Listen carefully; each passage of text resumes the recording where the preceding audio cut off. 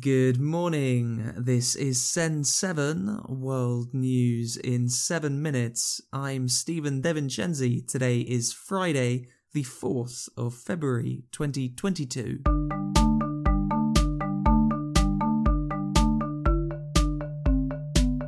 Starting in Asia today, in Syria, the leader of Daesh, the Islamic State group, has been killed. According to the United States, Abu Ibrahim al-Hashimi al-Qurashi died during a raid by US soldiers in the village of Atme, close to the border with Turkey. Yesterday, President Joe Biden said that the US had been planning an attack for 2 months and had chosen a raid using soldiers instead of an airstrike to avoid killing civilians. Despite this, Biden said that al-Qurashi blew himself up and killed some members of his family. Last night, operating on my orders, the United States military forces successfully removed a major terrorist threat to the world, the global leader of ISIS, known as Haji Abdullah.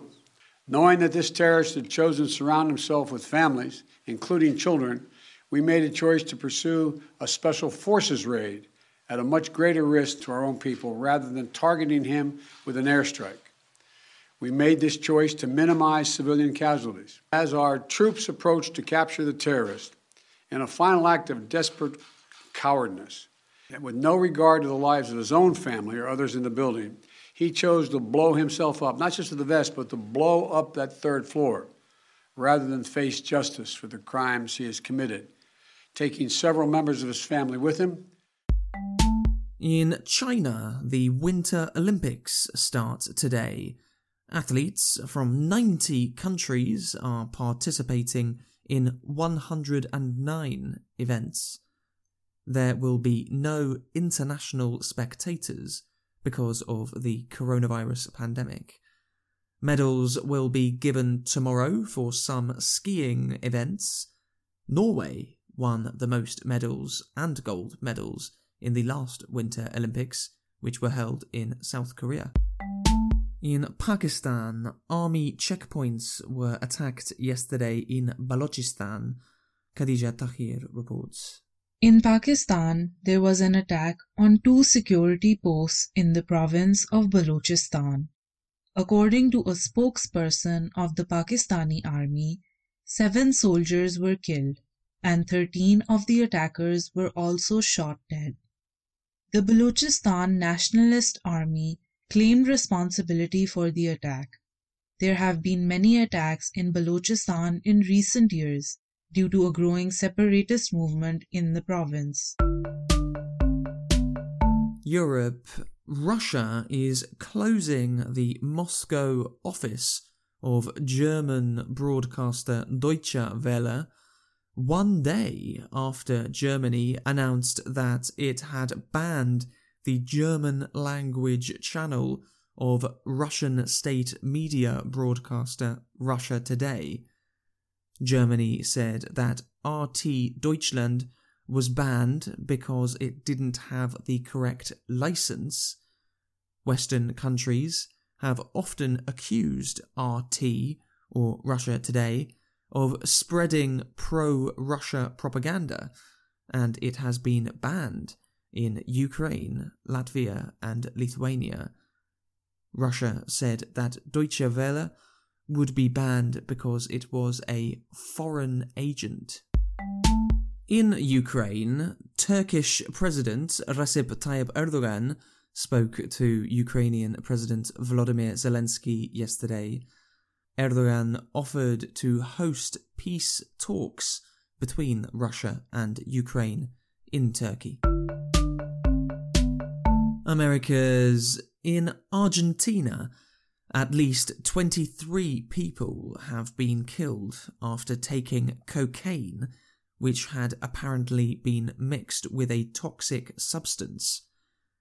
Authorities said yesterday that over 80 other people are in hospital and said that anyone who has bought cocaine in the last 24 hours should throw it away. The possession and consumption of cocaine has been decriminalized in Argentina. However, transporting and selling it is still illegal. Samples of the cocaine are currently being tested. Venezuela's currency, the bolivar, has maintained its value for over 4 months, something which hasn't happened in 10 years. Venezuela has had by far the worst inflation rate in the world for many years. In October, 6 zeros were removed from the bolivar. Before this change, $1 could be exchanged for 4.5 million bolivares. However, since then, the exchange rate has remained stable at 4.5 bolivares to the dollar. Africa. South African pharmaceutical company Afrigen is making its own mRNA vaccine for COVID-19 using information from Moderna.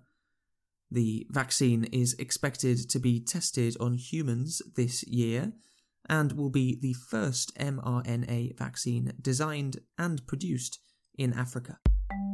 Burkina Faso will not be given economic sanctions by ECOWAS, the economic group said yesterday. Other countries where there have been military coups have been given economic sanctions by ECOWAS. However, ECOWAS said yesterday that Burkina Faso can avoid sanctions if the military immediately presents a timetable for a democratic transition. And in Cameroon, the African Cup of Nations football final will take place on Sunday.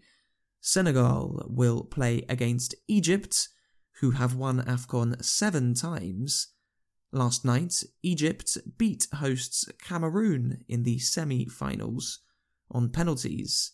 Egypt's manager, Carlos Queiroz, received a red card for shouting at the referee.